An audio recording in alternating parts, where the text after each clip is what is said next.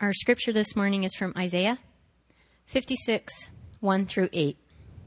Thus says the Lord, keep justice and do righteousness, for soon my salvation will come, and my righteousness be revealed. Blessed is the man who does this, and the Son of Man who holds it fast, who keeps the Sabbath, not profaning it, and keeps his hand from doing any evil. Let not the foreigner who has joined himself to the Lord say, the Lord will surely separate me from his people. And let not the eunuch say, behold, I am a dry tree.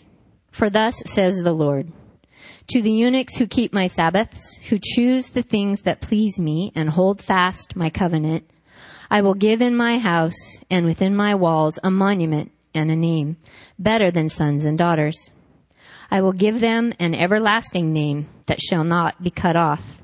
And the foreigners who join themselves to the Lord to minister to him, to love the name of the Lord, and to be his servants. Everyone who keeps the Sabbath and does not profane it, and holds fast my covenant, these I will bring to my holy mountain, and make them joyful in my house of prayer. Their burnt offerings and their sacrifices will be accepted on my altar. For my house shall be called a house of prayer for all peoples. The Lord God, who gathers the outcasts of Israel, declares, I will gather yet others to him, besides those already gathered. Thank you. Well, good morning. You know, Adrienne, I was thinking that we should worship backwards like that all the time. And primarily for those who try to sneak in late to church service. So I'm thinking you'll be known very clearly. No, we don't keep count, really. Video cameras. I've really enjoyed watching the Olympics this year, and I think I've shared with you that we have a student living with us, Jong-ho Lee, Eric. He goes by his American name. He's from South Korea, and so it's been really fun. Just again enjoying the Olympics and sharing it with him, and one of my favorite times in watching the Olympics this year was watching our women's hockey team. Unbelievable. And if you stayed up late like I did, that game was just right down to the wire. Ended up going overtime and then a shootout. And we got it. We got the final in the shootout. Won the gold. And what a celebration. Just amazing. I found myself here at midnight cheering and loudly. And I think I woke up a lot of people. And it was just exciting. But the thing I was doing a little research on the team and just kind of who they were about and their stories. And what you hear from every one of the beautiful women on that team is, you know what? When we were little girls, we watched the 1998 women's team who won the gold. That was the last time we won the gold. And as little girls, we realized that we wanted that. We wanted to strive towards that. And so began the journey at age really like 3, 4, 5, very young. We're going to start training because we're going to attain the goal. We're going to go for gold. And so they were living now in the moment for what would come years later. They were striving and training and pursuing what would be to come. The glory in the end. And that's what I think Isaiah 56 is bringing to us this morning. Learning to live now in light of the truth about then, about what will come. Our Lord will heal the nations. Our Lord will restore creation. Our King of Kings is coming back. I love singing that song this morning about what we believe. And He is our resurrection. And He is coming back. And we will rise with Him. And so to let us live now in light of then. Let's pray for that this morning. Father, I just thank You for Your goodness. I thank You for the truth that You rose again. I thank You for the truth that You died on the cross for our sin. that you defeated sin and death, and that you rose again, and that you are coming back, Father.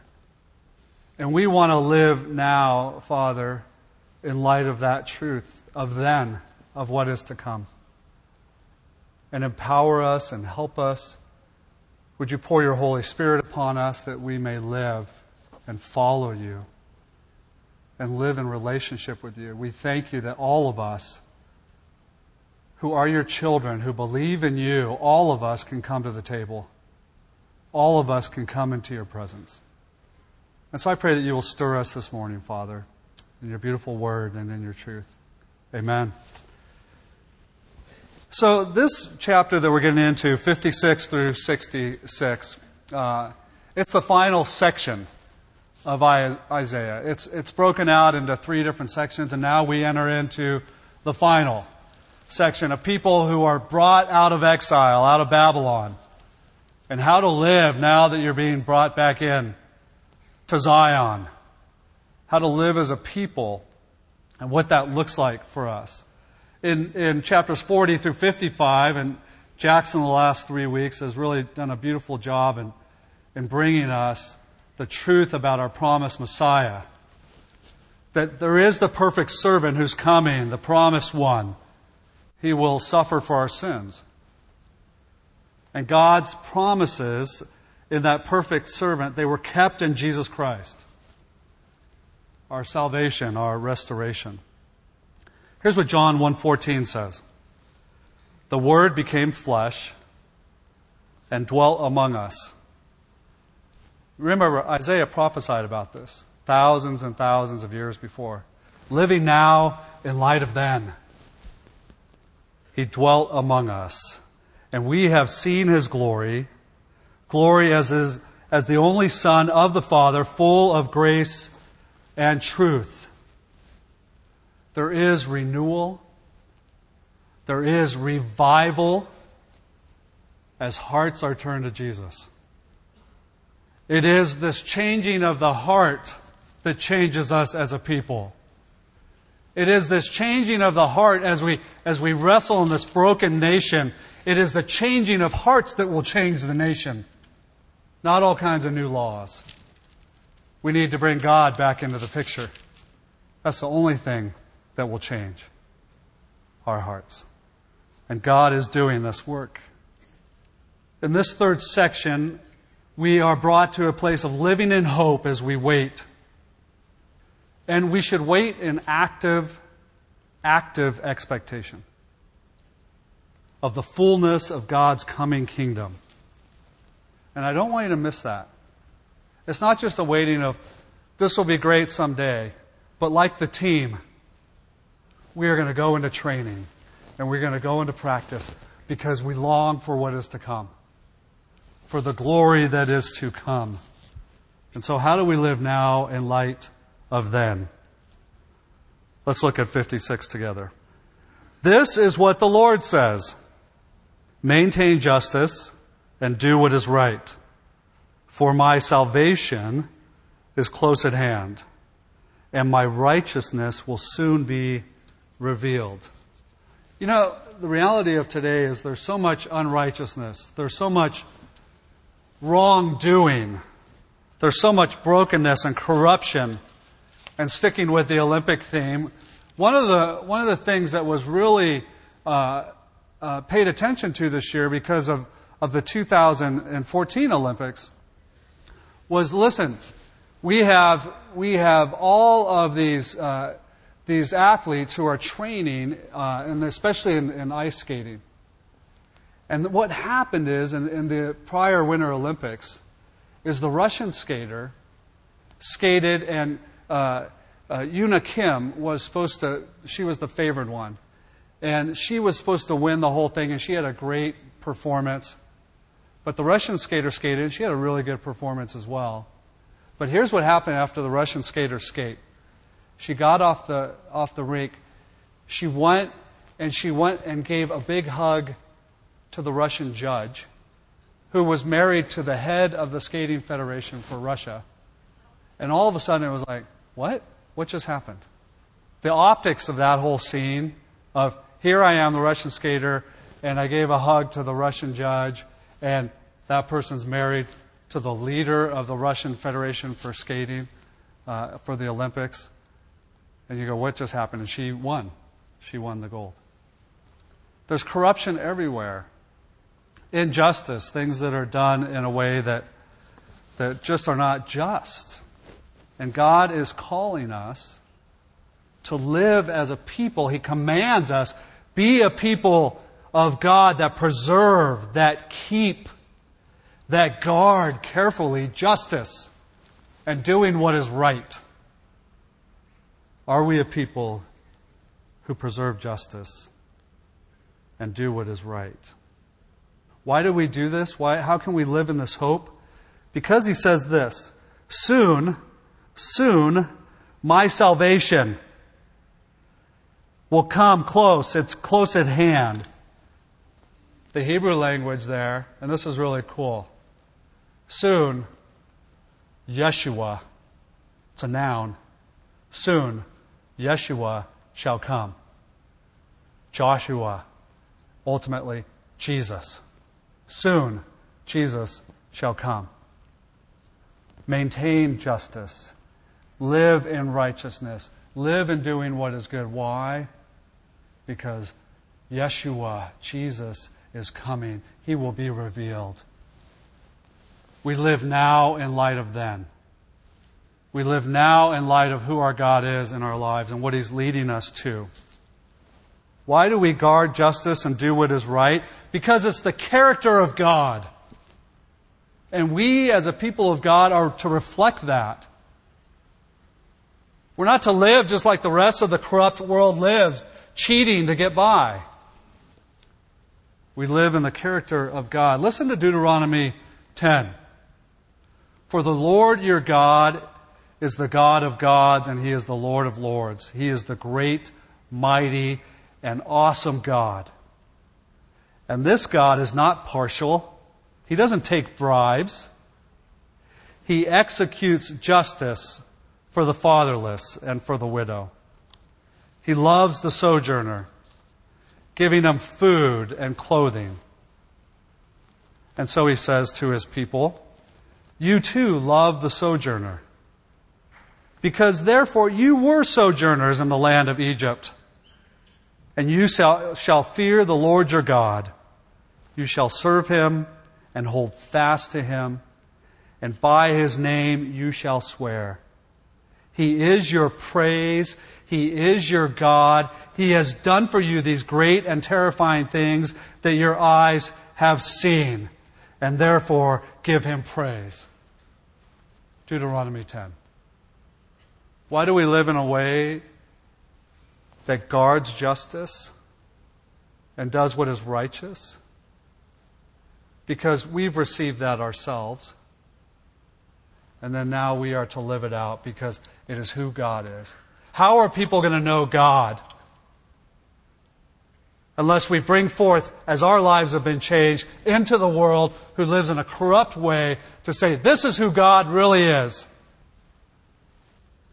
There's so much injustice, and when we live this way, when we follow God in His justice and righteousness, it's this brilliant light. You need to understand that. It's a brilliant light pouring in. When you at work don't cheat the system, guess what? People start to notice that.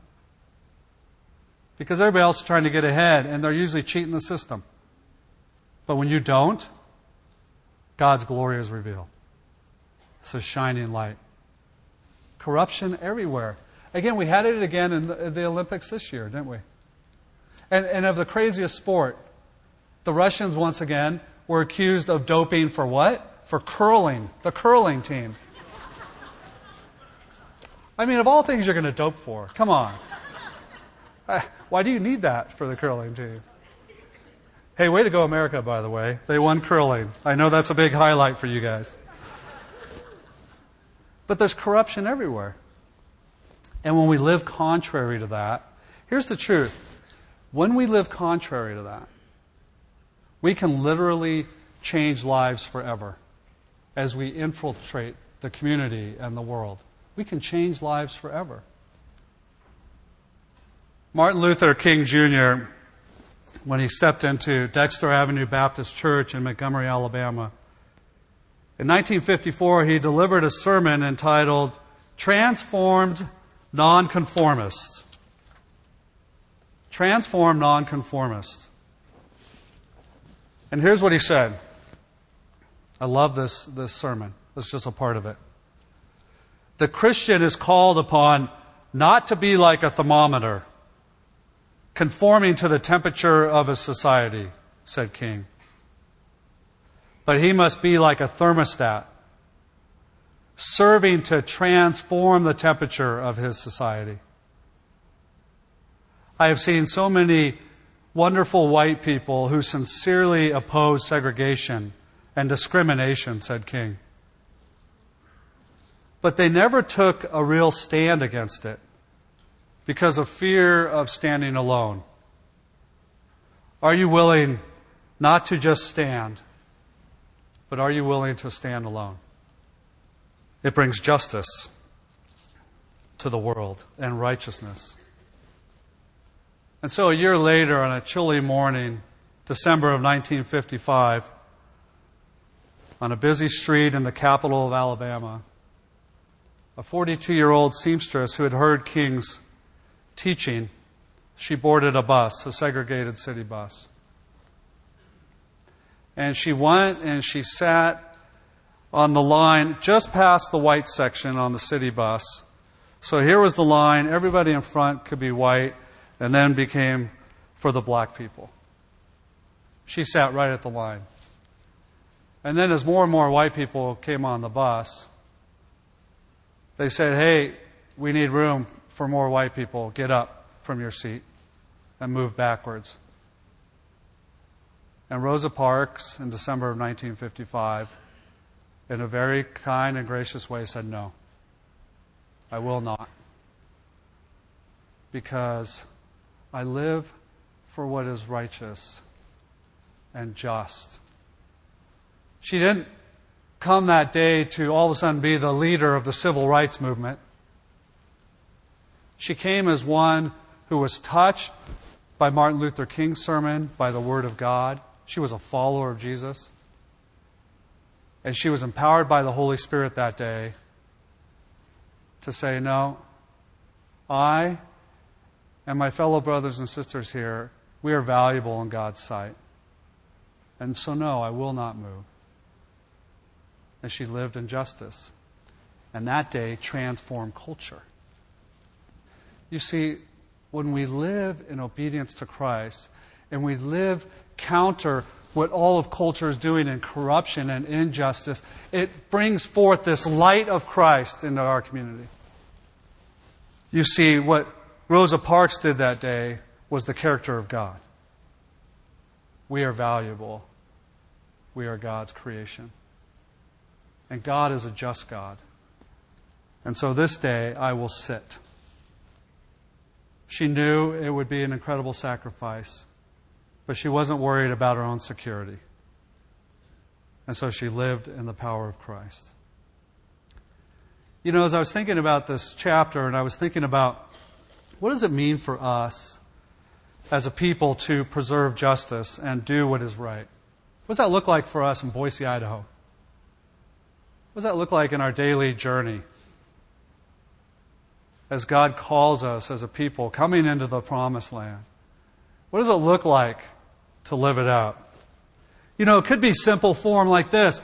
Just obeying the laws of the land. That's doing justice and doing what is right. That we actually follow the speed limit. You know, many of you, like me, have been sent a message that says, hey, you get to be on jury duty.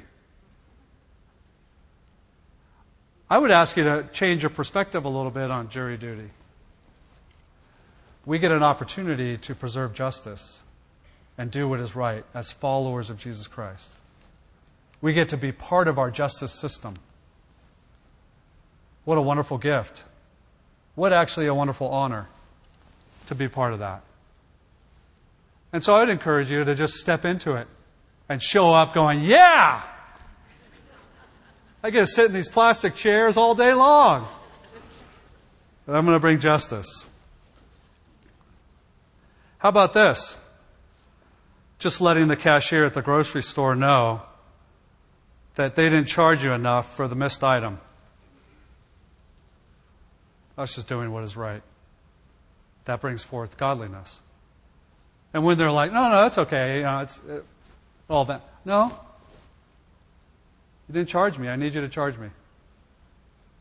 Because that's good. It's not good for your company.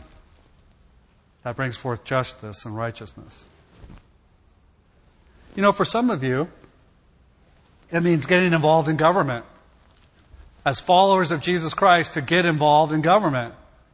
And amen to you if you do. We need more followers of Jesus in government. And let God use you in that. Step into that. And let's bring forth His righteousness and justice in the middle of our government. I love it when we have followers of Jesus Christ really seeking after the Lord and trying to make the laws of the land. One of the things for us just locally and in our presence, as many of you know Nick and Laura Armstrong, they're our wonderful pastors, who their primary ministry is to love up all these refugees that come into our city. And figuring out ways to come along their side and let them know the love of Jesus. Local partners. Local outreach. I would encourage you, as you seek the Lord, to ask the Lord, Lord, is this something that you want me to step into? Because guess what? They're getting mistreated all over the place. Most of society could care less about them. And yet we have right in our midst a ministry dedicated to bringing forth justice, because trust me, they are mistreated. Bringing forth love, righteousness, doing good. And so ask the Lord, Lord, do you want me to be part of welcoming these refugees, coming alongside a family, and just bringing forth your love to them? That they may see your glory. It's bringing forth justice and righteousness. Maybe it's getting involved in human trafficking and all that's going on, like my friend Bonnie does as she goes over the Philippines every year, several times. Any way that we would value humanity. Speaking for those who can't speak for themselves, children who are unborn, and entering into all that's going on with abortion in our world. Bringing forth justice and righteousness. Maybe God is calling you to that. I read about a beautiful church in New York City, Buffalo. You know what they decided? They had a lot of people who were unemployed in their community. So on their church property, they decided this. You know what? We're going to build a Subway shop. A sandwich shop. And the only reason we're doing it is so that we can hire all these people who don't have jobs and are longing for jobs. And so they did. They built a Subway shop to do good and to bring righteousness. And again, they were really struggling, and they brought that to the table. I thought, that is so cool. As the Lord places on your heart, and this is really a work of the Holy Spirit, as the Lord places on your heart to respond to justice and do good, respond to it. Enter into it, whatever that area is. Listen to the Lord and what He's calling you to. And trust me, I know He's calling you to it because it's the character of God. And what we know is true is that it's a character of Christ, our Lord and Savior, and that His righteousness and His life is living through us. And so I know He's calling you to maintain justice and do what is right. And as you receive that from the Lord, I also want to encourage you in something else. Don't shame other people if they're not doing that with you. Invite them. Say, hey, I have a passion about this.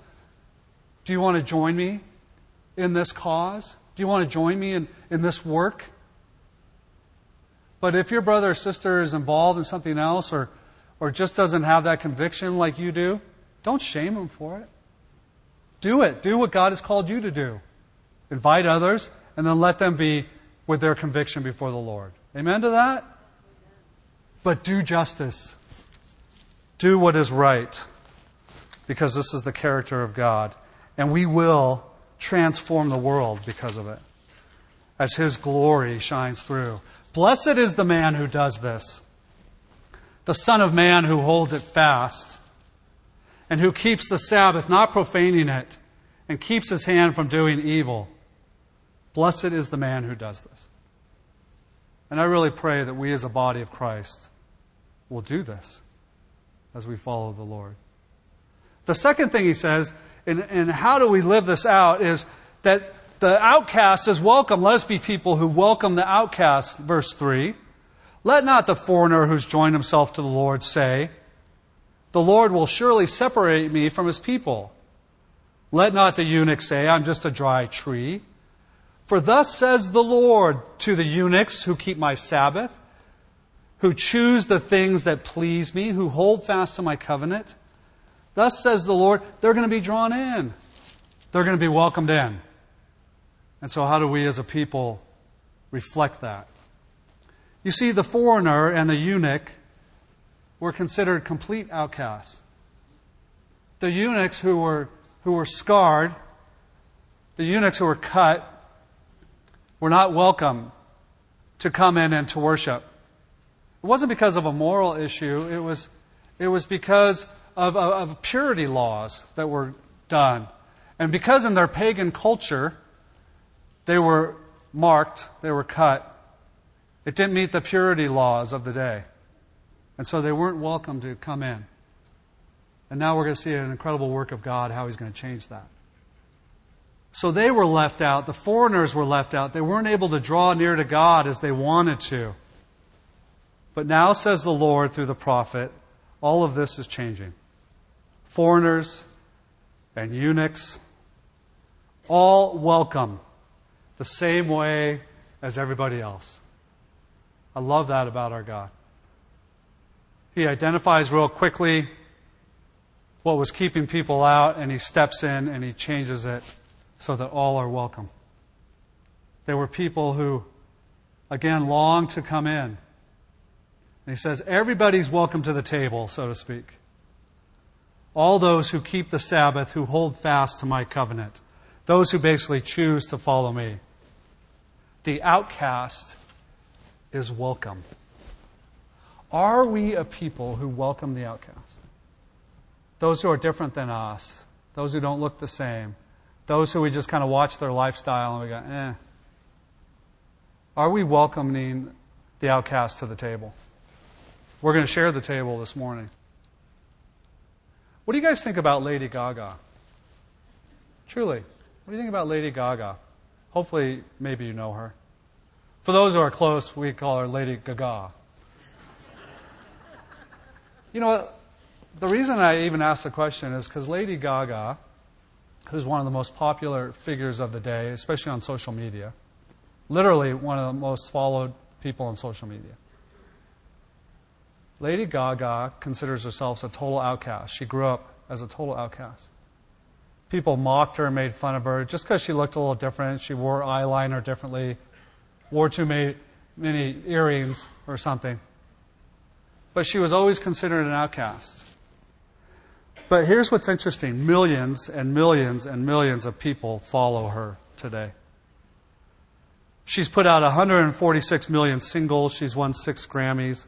She literally is one of the most popular people on social media. 39 million Twitter followers. 60 million Facebook followers. And people have done research on her. Why is she so popular?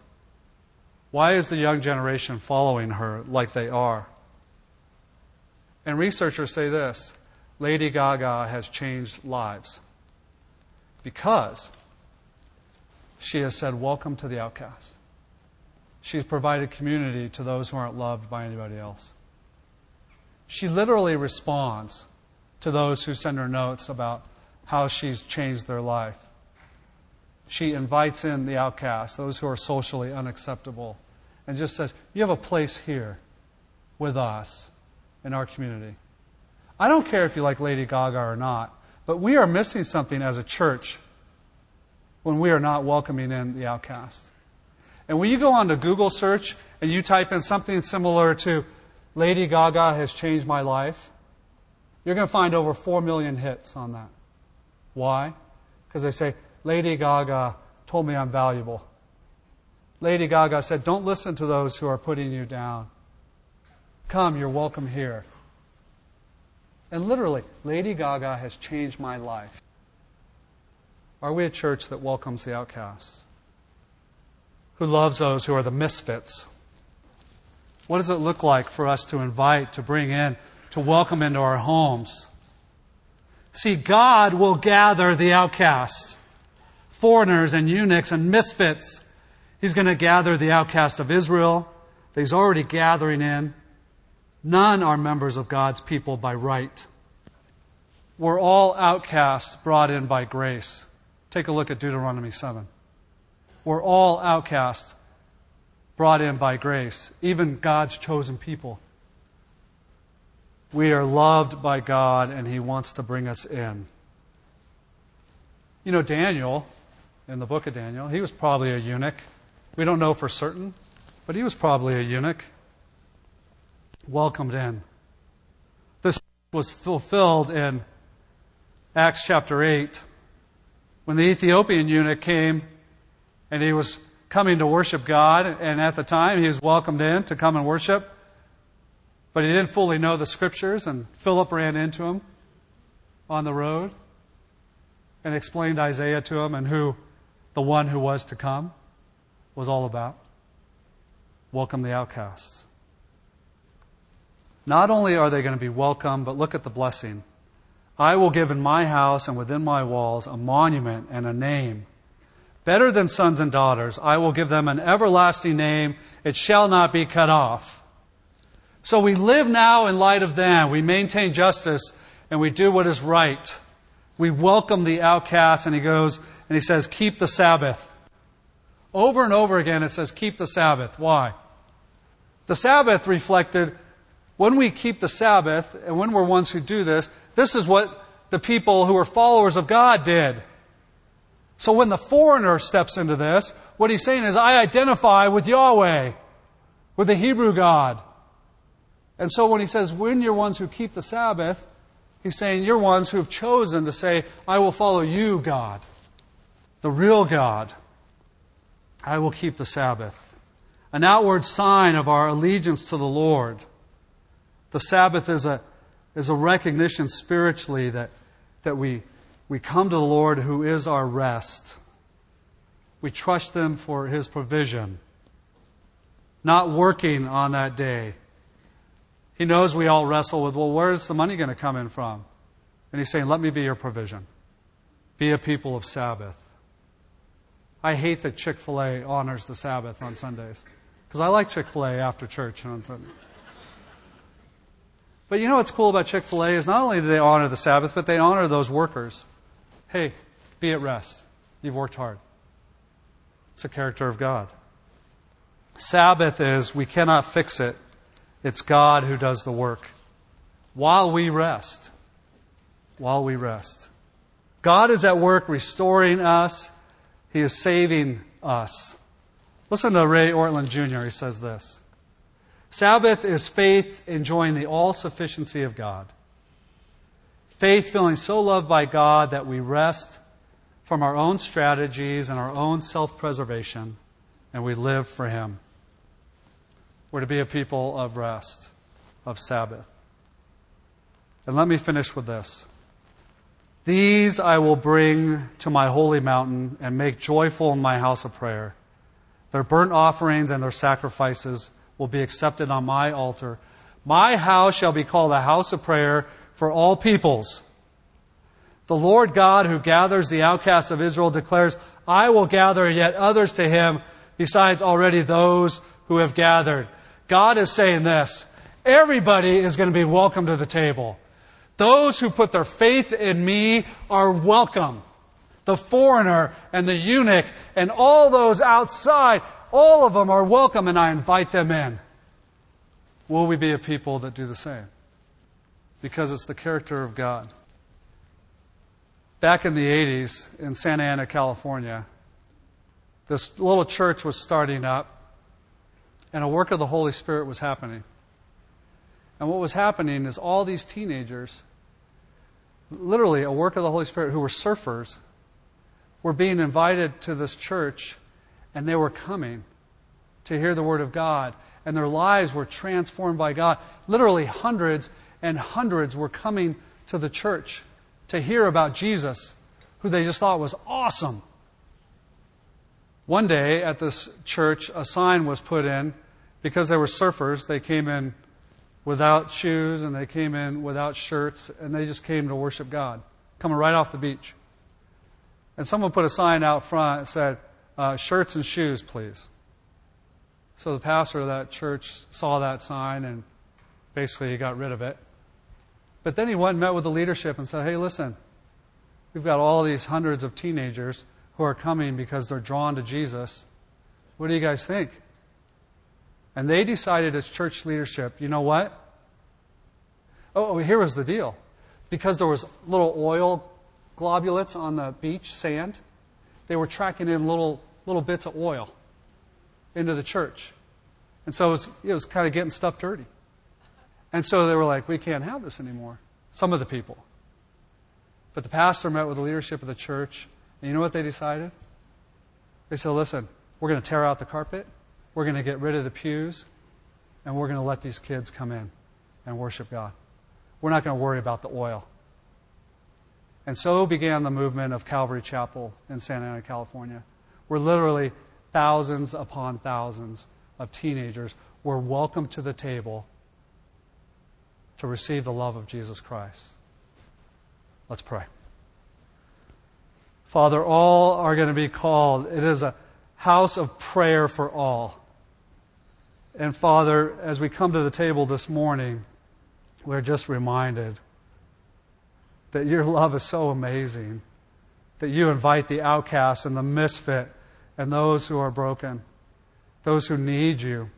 And Father, I pray for any in this room this morning, if they've never received your love, Father, I pray that right now, and listen to me, dear people, if you right now have never received the love of Jesus, just know He pours that out upon you, and you can receive it, and you can receive salvation. Just invite Him in.